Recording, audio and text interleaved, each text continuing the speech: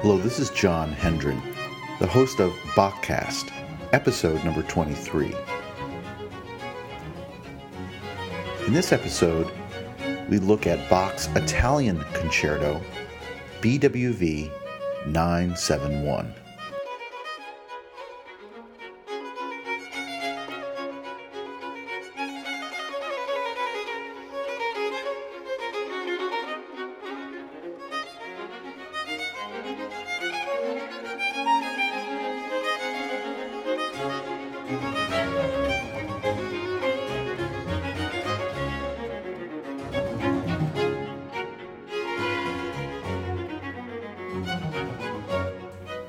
So we have lots of works by Bach that have these sort of ethnic or country names attached to them, right? The English suites, the French suites, and now we have this Italian concerto. It probably isn't surprising, looking at the Baroque period, that national styles were certainly something that were talked about, were written about, and it certainly makes Bach look like this internationally aware composer, that he's writing music in the French style or in an English style, and so on and so forth. And as we've discussed earlier, those labels really don't necessarily fit exactly that way, which is to take away maybe some of that international allure that we might have wanted to give Bach and what he was striving for. This is actually one of those concertos that Bach actually does get to use the word Italian. We know the French and English suites were really labels that got affixed to those suites later. In this case, Bach is writing us this beautiful violin concerto, and we hear what you just heard was from the ensemble Concerto Italiano, and it starts out with this theme. Dun, dun, dun, dun, dun, dun, dun, dun, dun, dun, dun. Ritornello is the reason why it's called the Italian.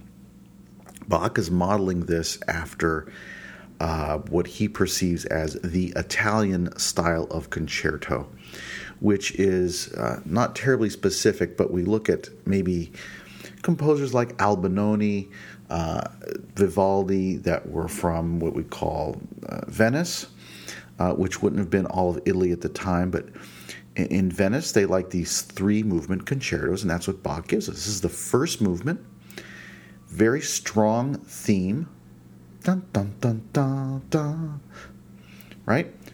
And then we get this solo episode for the instrument. Solo episode is allowing the violin to escape from the texture of the orchestra and present a melody that is not the same as the Ritornello theme, but is complementary. And then just as we faded out, it kind of came back, and the Ritornello theme returns with the full orchestra. And so that's what Bach is going after here, this perception of this Italian style of concerto, a three-movement work.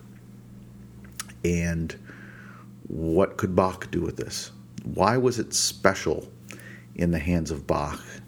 And why did Bach at all? Because we know he borrowed from this idea in other works. For instance, his violin concerto, the second one in E major, dum dum dum, da da dum da da dum dum dum da da dum da da da da da dum. Right? Big, strong introduction. If you know that piece, the violin kind of emerges, does its thing. Well, what's interesting about this is Bach took the time to put a label on it. So we know that Bach took other concertos by other composers and reworked them.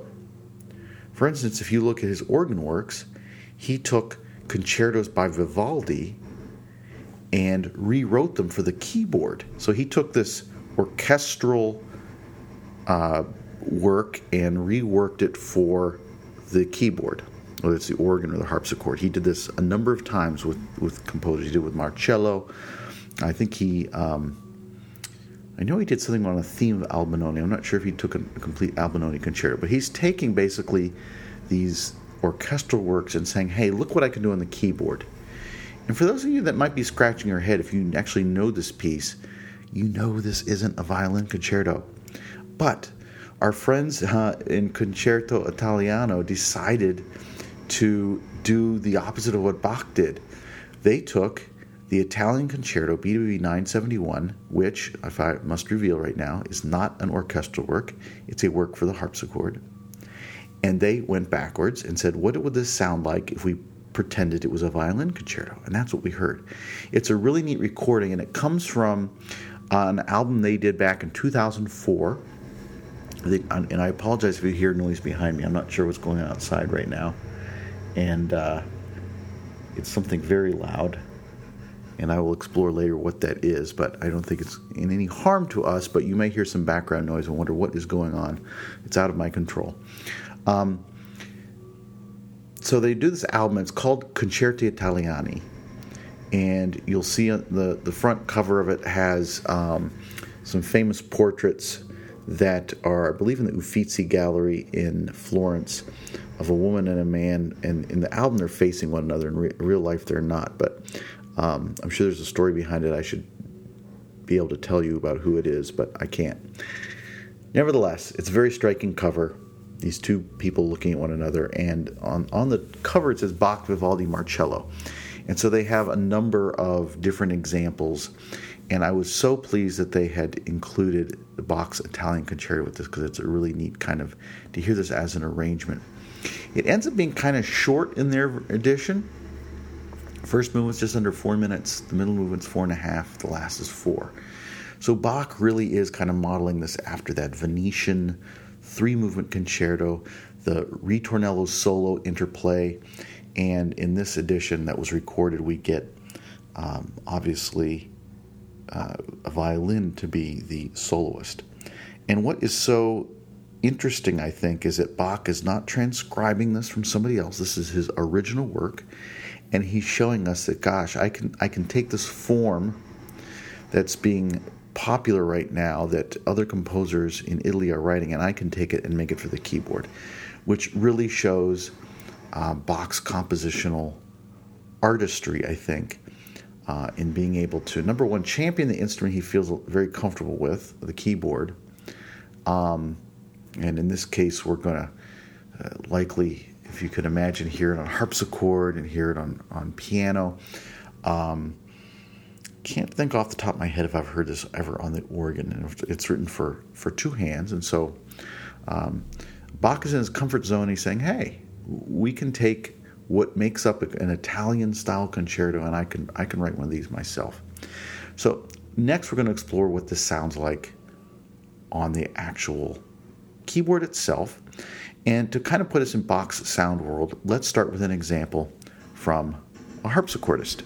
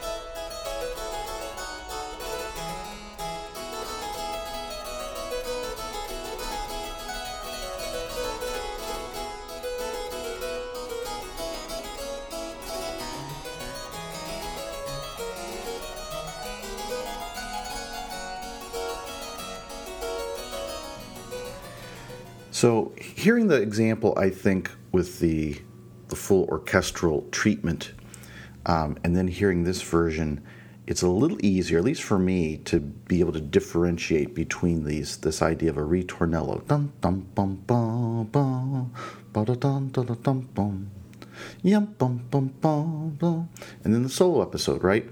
And Bach is almost kind of forward-looking. We don't get something like a Mozartian Alberti bass, but we get this little pulsating, just enough in the background to give you the sense of the harmony, and the melody is sort of able to live on its own, and then we get the bass gets a little more interesting, has some rising lines, and then we're getting prepared to hear that main theme again. And that's the version on the solo harpsichord. So there are some challenges, I think, for the harpsichordist in being able to differentiate between the full orchestral sound and this solo work. And one of the techniques that harpsichordists have often used in recordings is to change the registers.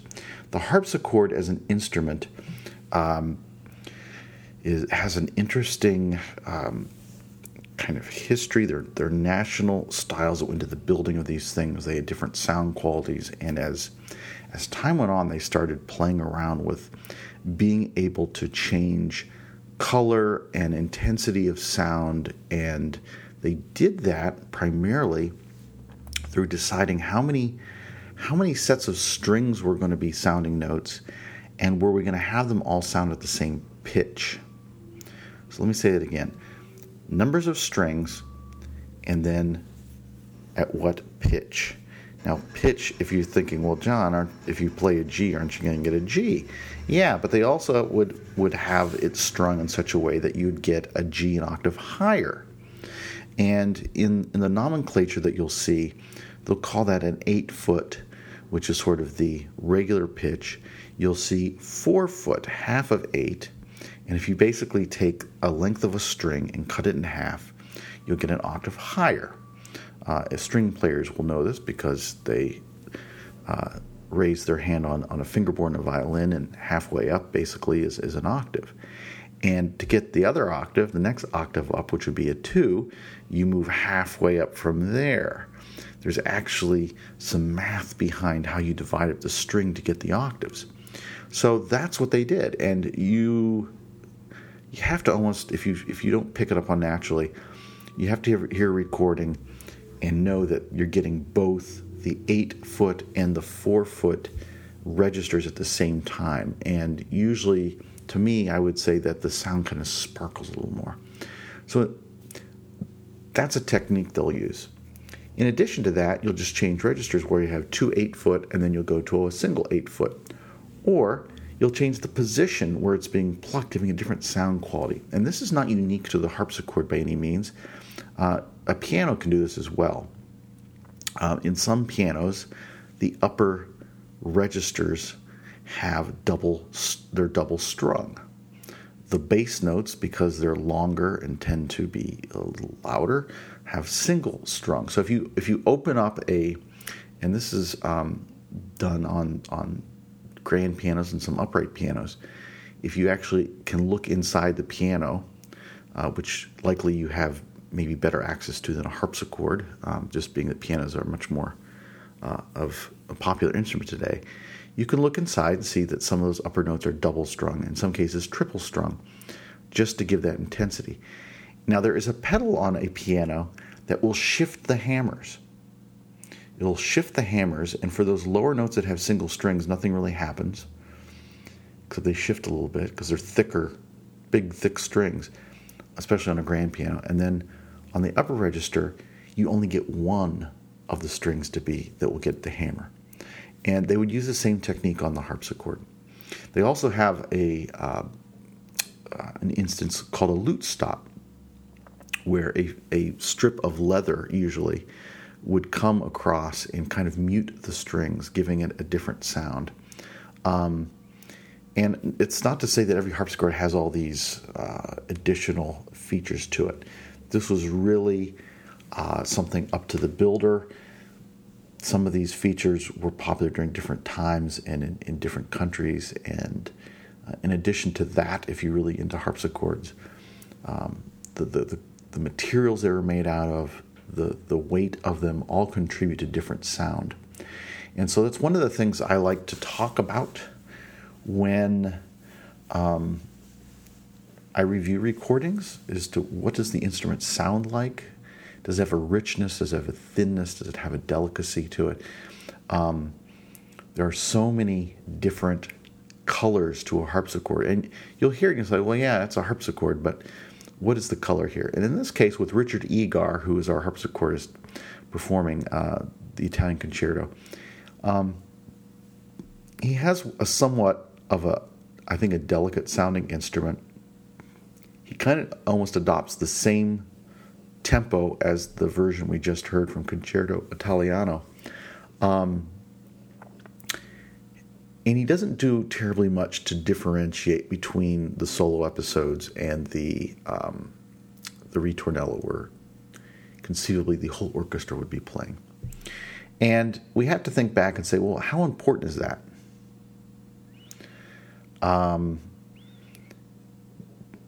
Bach didn't write this for orchestra. He wrote for the single keyboard. So it might not be that important to differentiate between a loud sound and a quiet sound.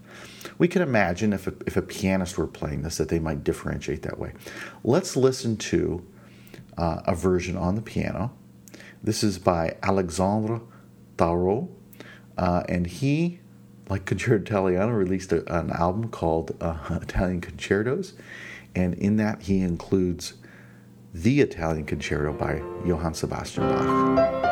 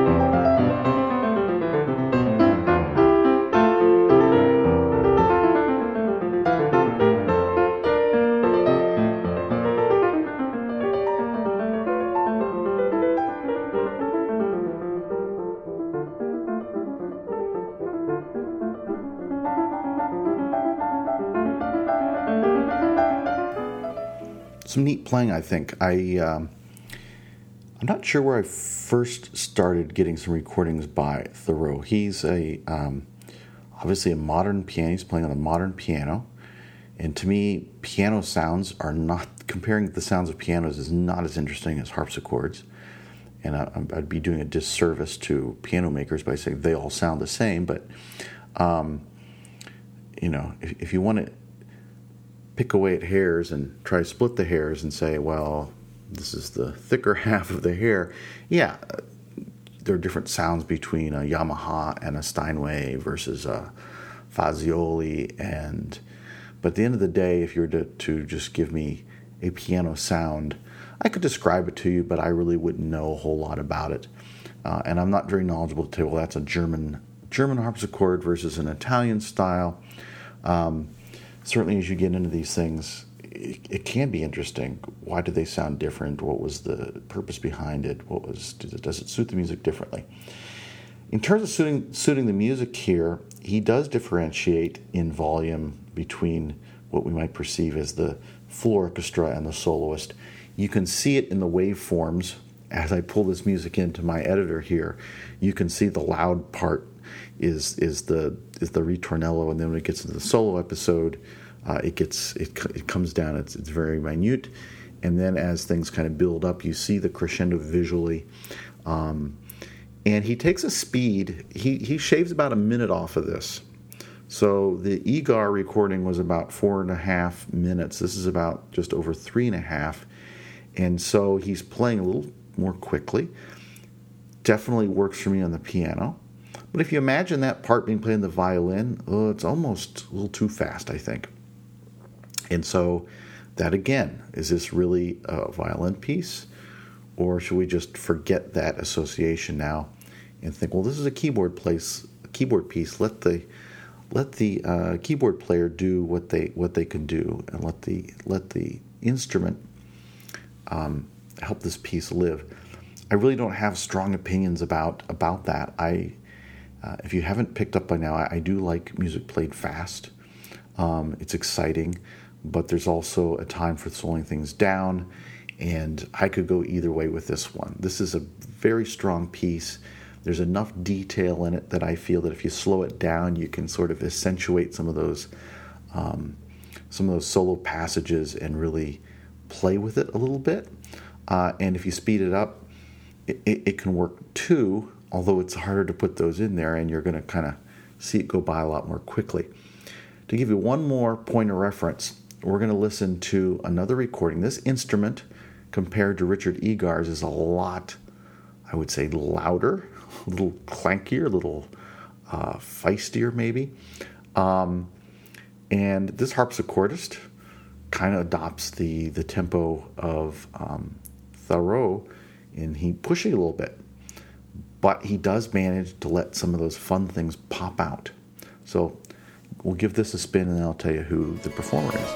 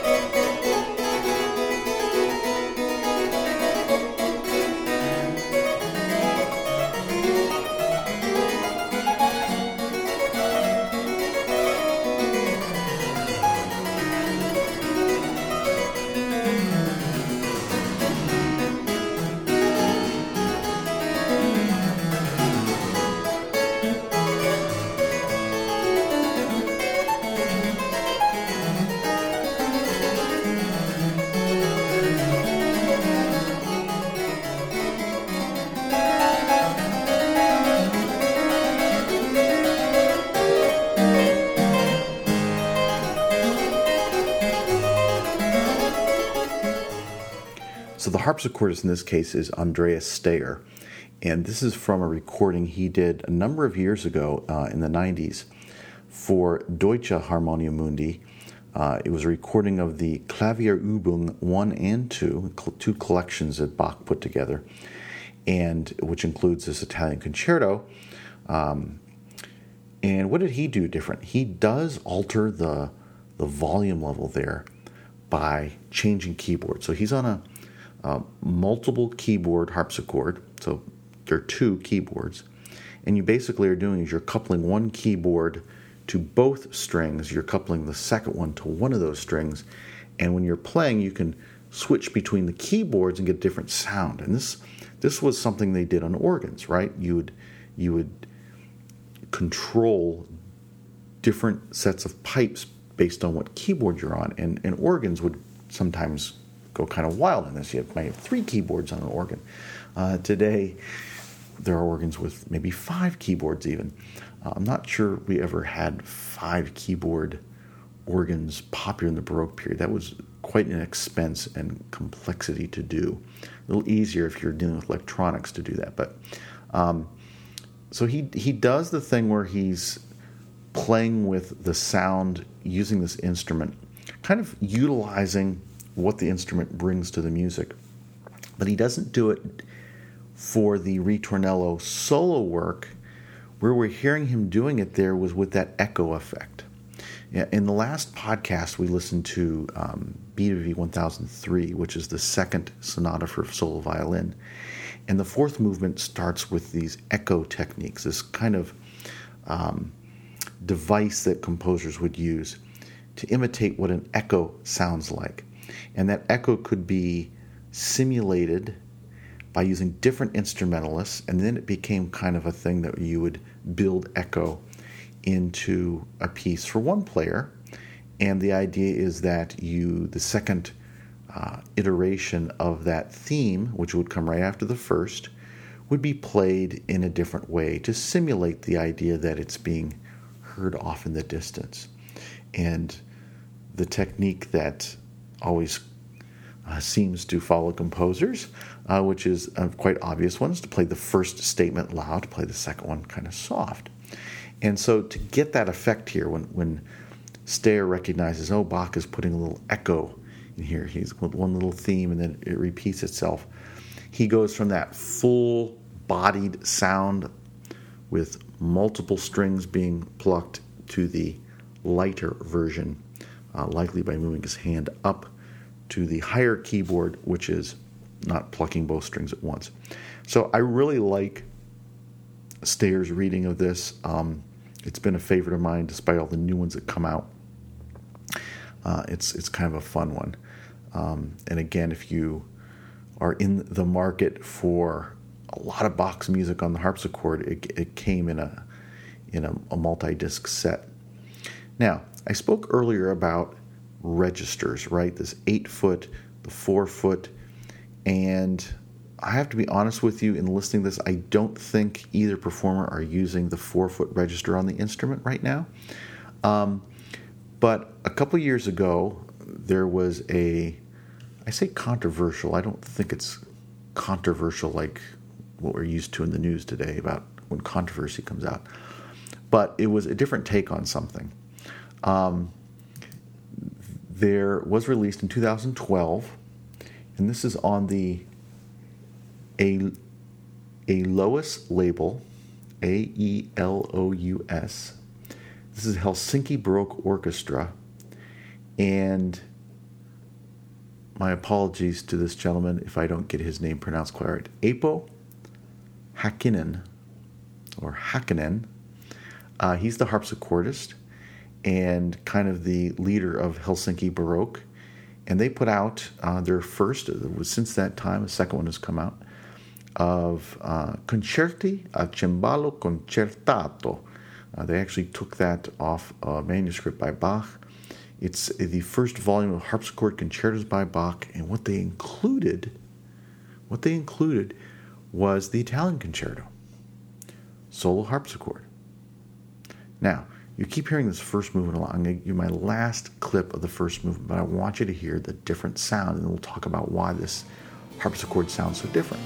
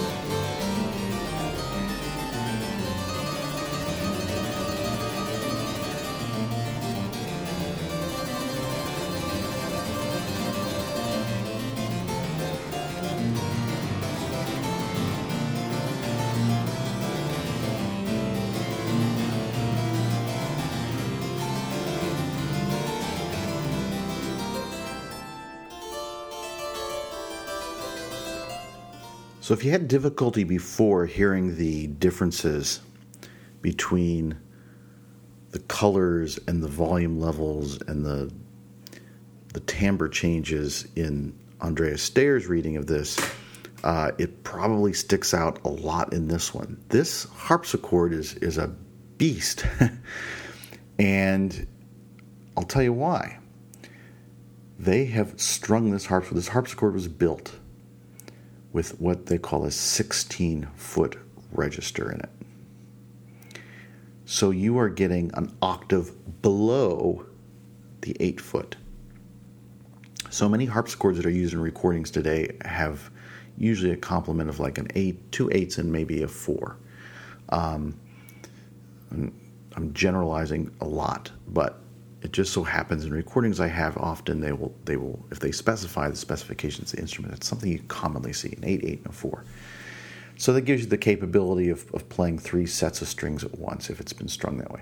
This one has a 16-foot register, which is unusual.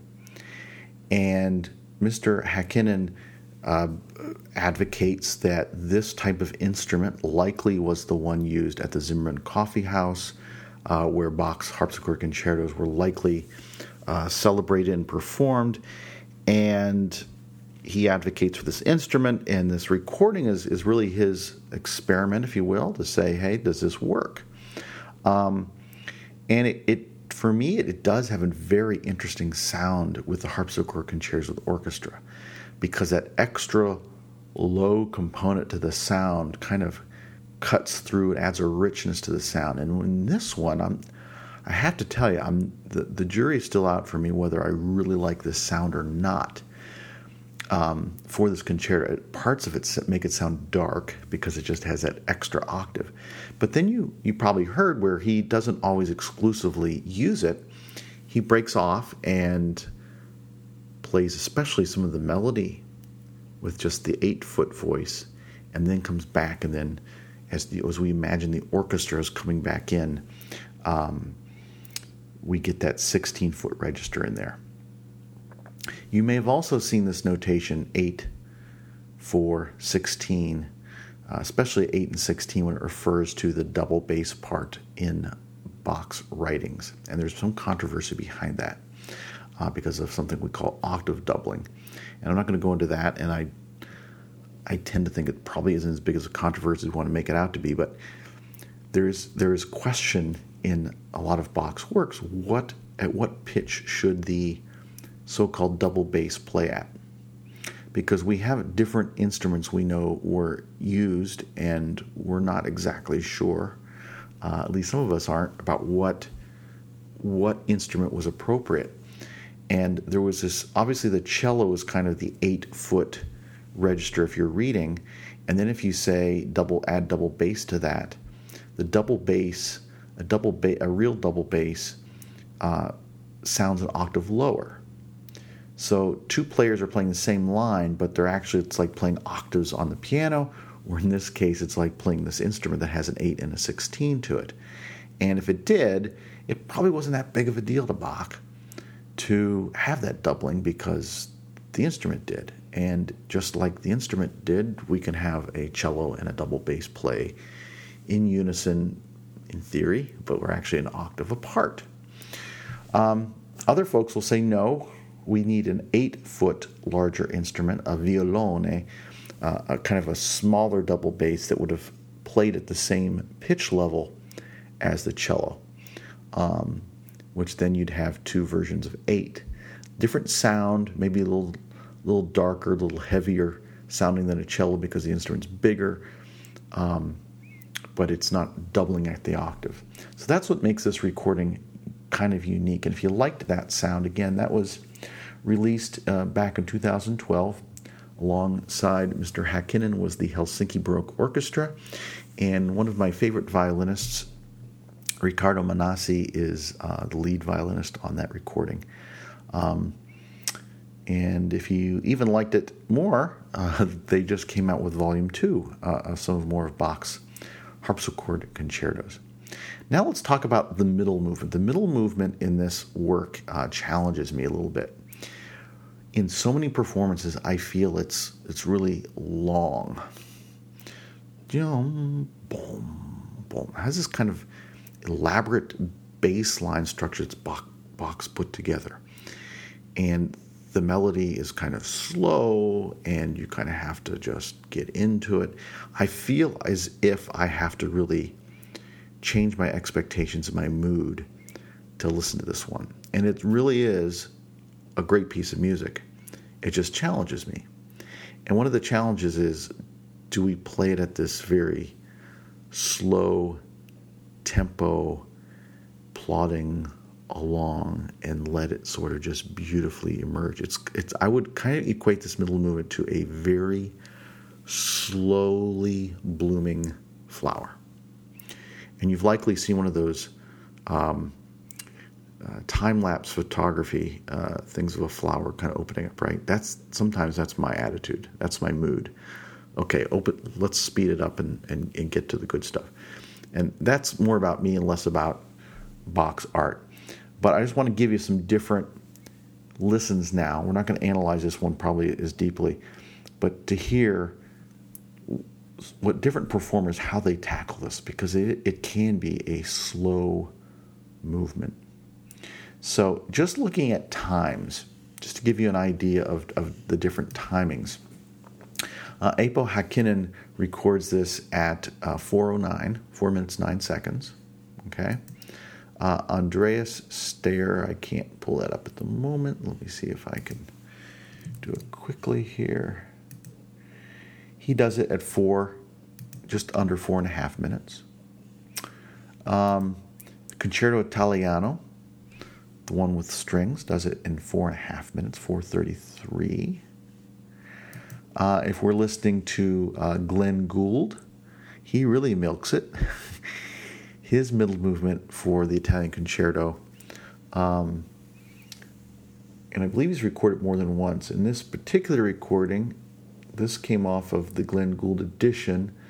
It's coupled with the Marcello Concerto and some other additional fugues and fantasies that Bach recorded. He does this at just 8 minutes, 7:57. In another recording that he did, along with the first and second partitas in 1959, he records it at 5:57. If we listen to Trevor Pinnock, he came out with the Italian Concerto on an album entitled The Harmonious Blacksmith, a piece by Handel. Favorite harpsichord pieces in 1984. He records it at 4.5. 4.5 seems to be popular here, right? Our friend Alexandre Tarot on the piano does it at 5:09, and Richard Egar, who we started with, was 4:51. So a lot of folks are recording this about 4.5 minutes. I'm going to give you a listen of harpsichords we haven't heard yet, and this comes off an album I sampled in our last episode. This is Jean Rondeau, who came out with a Bach album entitled Imagine from 2015, and this is his Andante, the middle movement of Bach's Italian Concerto.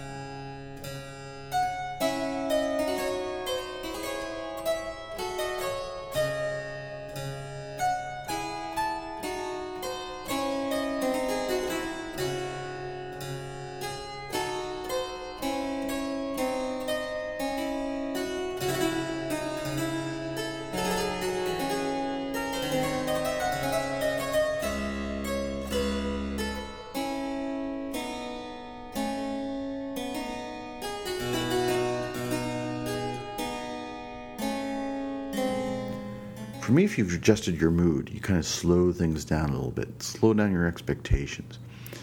What we hear at the beginning is maybe the orchestral backdrop, right? That boom, boom, it's just repetitive. And it kind of says, okay, we're getting bored by that. And then this melody comes in, right? And it really kind of different melody. This is one of Bach's, I think, one of really his creative moments. And then eventually that monotonous background pulsing changes, and it seems to have an effect on the melody. Of course, we're changing harmonies, and so the melody has to adjust, and there's this kind of interplay. And even though there's more than two voices, he's filling in with harmony with the notes on the harpsichord. It really is sort of a two-voiced dialogue, something against something else, which is Bach's way of saying, hey, here's the soloist against the orchestra, whatever that may be. We know if we look at Vivaldi's concertos, he did not always write out full orchestral parts in the middle movements. Sometimes it was just the continuo line with the soloist, no strings. Other times Vivaldi wrote no continuo part and just had maybe the violins accompanying the soloist. And so Bach is kind of playing with that here. We might not be sure about what he's really referencing, but this idea of a limited background and letting the soloist really be the star. You can imagine maybe the lights are down, the spotlight's on that soloist. Of course, Bach likely would never have had that reference, but that's what I think of when I hear this. And in speaking about the sounds of the instruments, I love the instrument Mr. Rondeau has chosen for this album. It really, it's just kind of it has an interesting timbre. At this point, I'm at a loss for describing it. It just has a rich sound to my ears. He's not playing around with registers at this point. He's just kind of giving it to us there. And the sound of the instrument is something I think pretty special. So I mentioned Glenn Gould, and Glenn Gould is, you either tend to love him or hate him. I'm going to just give you a sample of what he does with the middle movement, and I'm going to choose that extra long one. I just wanted you to hear how he stretches this out a little bit, just to give another reference of how interpreter deals with this movement. You had this pretty quick dun, dun, dun, dun, fast thing, and then we're slowing down, and we're sort of in the night maybe, and we're taking our time and letting this almost bizarre type of melody unfold with this repetitive, I wouldn't call it a drone. I'm not sure what the appropriate term would be, but that boom, boom on the second and third beat just keeps coming. Da, boom, boom. You can almost imagine big bass drum. Just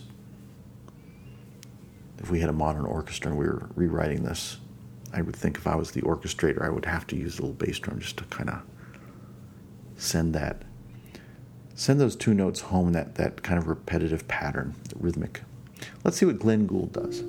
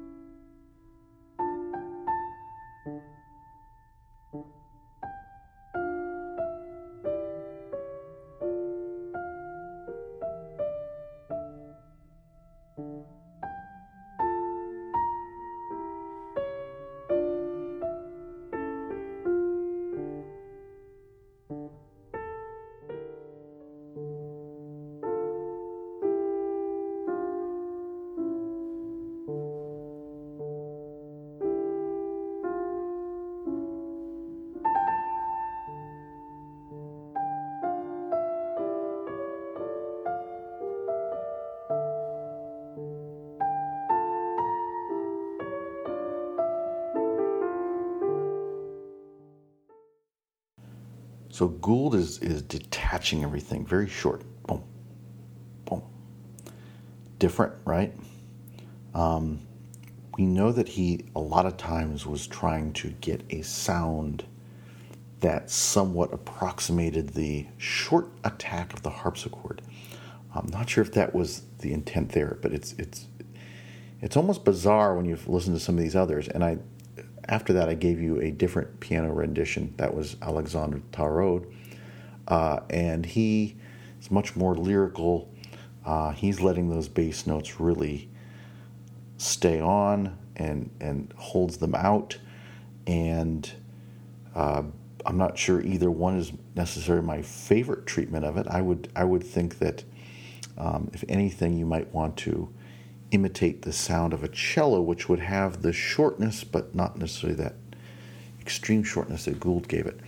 And of course, you can say, well, I'm playing a piano, not a cello, leave me alone, and I can certainly support that as well. But two very different approaches.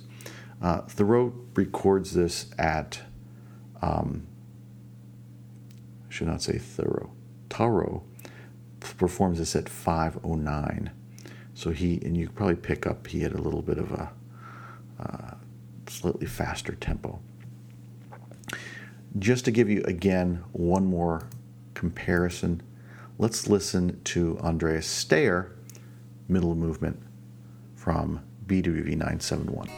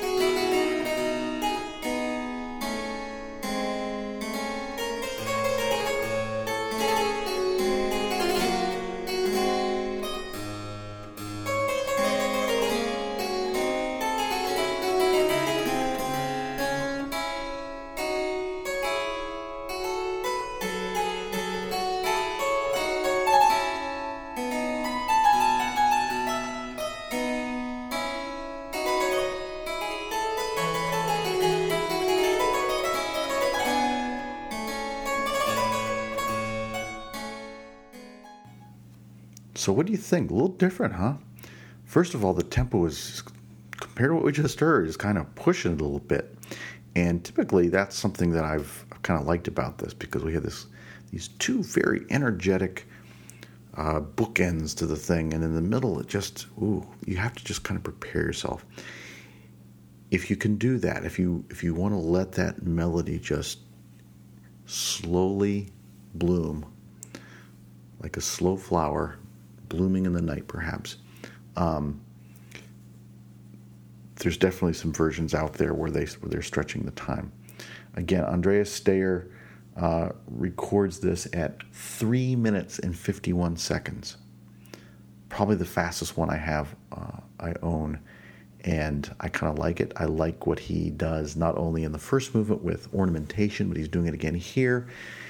And he's really letting that melody sing, and he does something that I can't say I remember a lot of performers doing. That's adding the louder voice with the harpsichord, multiple strings with the melody, but using the softer for the background. And so it's not, I guess, unusual, but it's, to me, a smart way of letting the melody sing and having the accompaniment go to the background, using the voicings of a harpsichord to do that. So that's Andreas Steyer. If it hasn't emerged by now, it's probably my favorite recording of the Italian Concerto on harpsichord. The third movement, a lot of energy. It's a fun piece. Going to give you the full-on orchestral version first, and then we'll listen to a couple recordings on the keyboard and finish up this episode.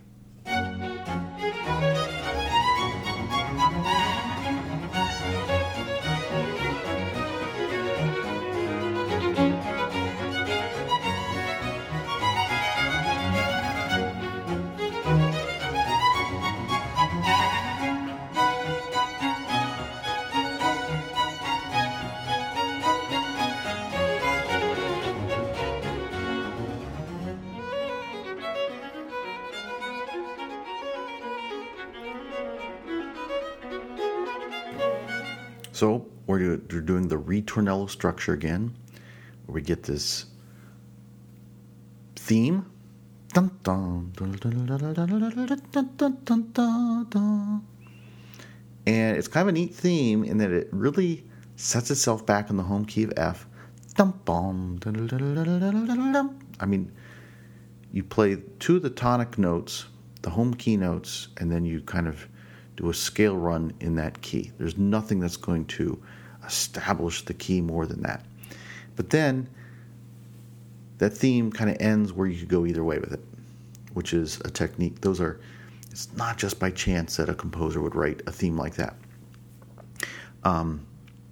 So Bach gives us kind of two statements of that, right? Nice, neat little statement. The second one kind of leads to something else, and that something else happens to be one of these solo episodes. And in this case, they use the violin to kind of be the soloist, which works for me. And again, some cool things happen. Accompaniment comes in. We got kind of get some dialogue with maybe the first violins to kind of play off our theme. Bach, obviously the contrapuntist, is kind of playing there and having some multiple things happen at the same time, which is kind of interesting. And we're off to the start again to a really kind of neat theme. Exciting, I think. It's an optimistic sounding piece to me. This is just kind of a fun, happy piece of music. Let's listen to the same clip. Ritornello statement, solo statement, now performed by one person on keyboard.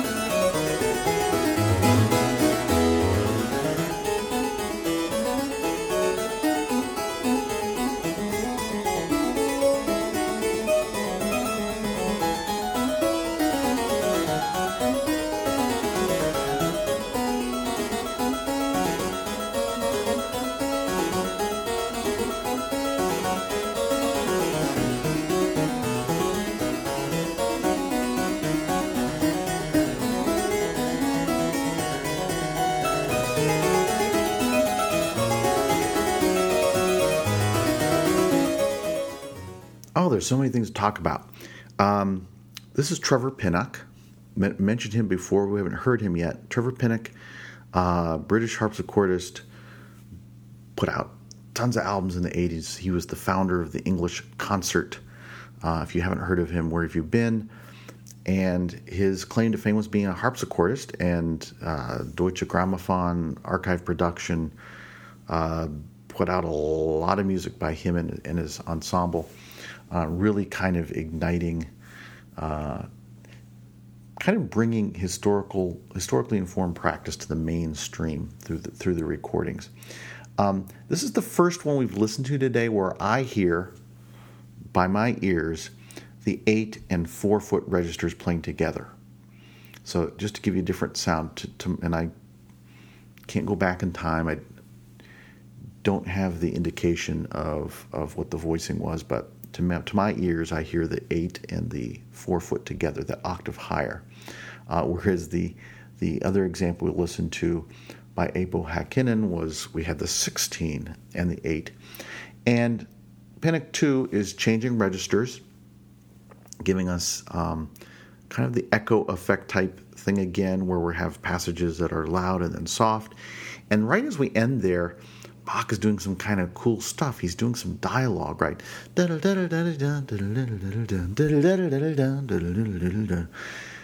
how do you really bring out that there's two voices? It's just kind of a natural, I think, psychology to think that is kind of a dialogue thing.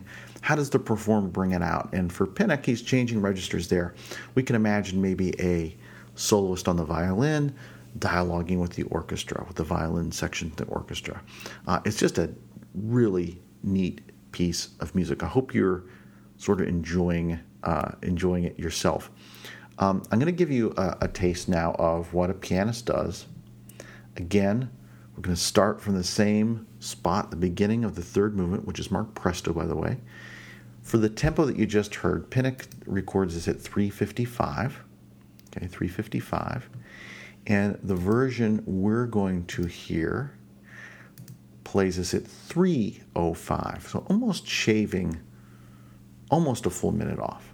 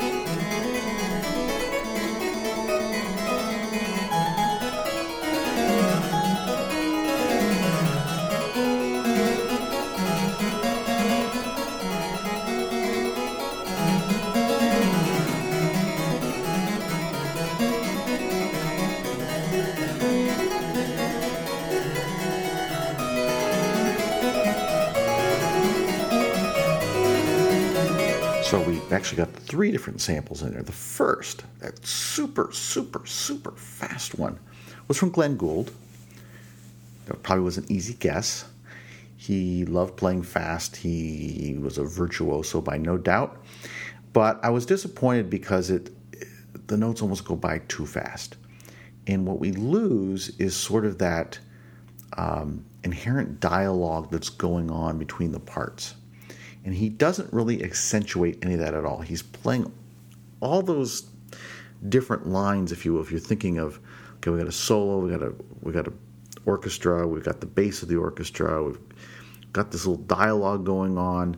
It's just all kind of a wash, and we can trick ourselves in our mind and hear it and pull it out and appreciate it. But he's really not going out of his way to point that out to us. And I think a performer probably ought to do that. In the second version, we have Alexandre Tharaud, who takes not quite as fast of pace as Gould, slows things down a little bit, which I like. But again, has some difficulty pulling out the main line. And the problem is, Bach's got some stuff happening in the higher register that's no longer the main melody. It's being played in the left hand. And so what do? Well, becomes difficult, I think, as on a piano, we don't have that ability to change hands. And so there, our third edition that you heard, and it's probably the part that kind of made you cringe a little bit when you heard it because it's at a different tuning standard. But the harpsichord version, Andreas Steyr, kind of is, to me, is the best of both worlds. As a harpsichordist, he's not afraid to push the tempo, and it seems to work for me. His ornamentation, which is also, there was one spot in particular that both him and Tharaud do the same ornament on one of the notes. Kind of is like tickling you, right? It's just well done, and they come out really nicely. I think he's a very articulate performer, and the style by which he adds those ornaments, just to me, sings very nicely. But then when we get to the part where we're trying to follow what is the melody and it's switching around, he has the capability on a harpsichord to switch hands and to let the dominant melody part stick out, even though there's switching of the hands. This is one of those cases where I would invite you to take a look at the score, kind of pick out where you think the melody is as you're listening to it. Bach changes things around a little bit and really begins, I think, for the first time to exploit this idea of a keyboard. The idea that, well, we just have to be delegated to the upper part. I'm not playing around anymore. There's more I can do than just emulate what a violin part would do. I'm really writing something that takes full advantage of the keyboard. And Bach sort of eases us into that. So there's a lot more that could be said about this particular piece, and we're already over an hour in this podcast, and so I'm going to stop there. I did want to give you a number of different examples to listen to because I think this piece has that complexity. We have a composer who's at the top of his form. Keep in mind, this is one of those pieces that Bach put out there for others to see. He included as part of his Klavierübung, his collected pieces for keyboard that he wanted others to be able to see. This is, you could say, some of his proudest work for the keyboard. He's taking the time to put in a collection. He's saying, hey, I'm going to compete with everybody else that's out there and put some stuff out there. And here's this concerto. He doesn't call it the Italian concerto, by the way. That's our kind of shorthand way of referring to it. He actually writes, I'm going to look it up to get it exactly right, because if I say it wrong, then I'll have egg on my face. You can hear me typing in the background here, cheating. Let's see what the Wikipedia has to say about this. Yes, here we go. I knew I'd get it wrong.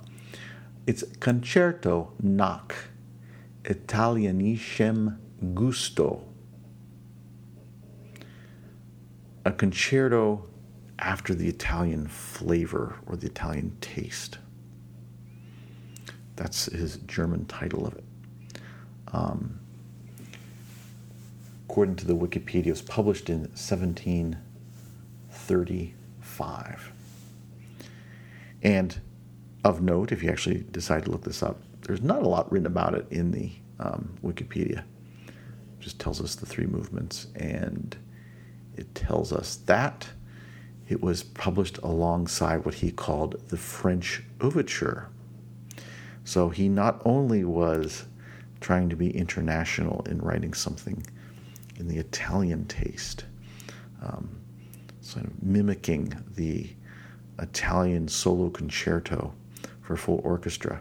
He's also going to take on the idea of a French suite. If you imagine Lully with his orchestra for Louis XIV playing a big overture with dance movements, Bach's going to take that on in another piece for the keyboard as well. So some interesting stuff. Hope you've enjoyed hearing the differences in performances. Maybe you've heard one or two or three or four that you haven't heard before. And that's not to say those are the only acts in town, but those are some of the examples that have fallen into my collection. And probably the most interesting to me in probably the last 10 years has been that edition by Concerto Italiano where they've actually transcribed it for orchestra. It definitely has challenged them on how to rearrange that to make it all work, but to me it's kind of a neat interpretation because it's what all these performers are trying to do, I think, whether it's on the piano or the harpsichord. They're trying to pull out different voices. They realize that Bach's modeling this after something that doesn't exist, and they actually try and do that. So it's one of my favorites. In addition, you heard Andreas Steyer on a harpsichord, and even though I think Glenn Gould plays too fast sometimes, I think it still works. It shows off that Bach, despite everything else, his music is so universal that it works when we put it in a pressure cooker and do some weird things to it. And so you shouldn't be surprised that it works for a small string chamber ensemble and a pianist who like to maybe show off a little bit and play really fast. There are so many choices out there for us to enjoy this music, and no matter which one you pick, I think you'll find some satisfaction in this particular work. Folks, I want to thank you for listening to this podcast, 23rd in a series. If you have not followed me on Twitter, I usually put announcements out about reviews and new podcast episodes. You can find me on Twitter at Bieberfan, Biberfan, which would indicate beyond Bach. I like some other Baroque composers as well, referencing there not Justin, but Heinrich Ignaz Franz von Bieber. Perhaps one day I'll have the energy to do a Bieber cast, but for right now we're focusing on the works of Bach. I want to thank you for listening.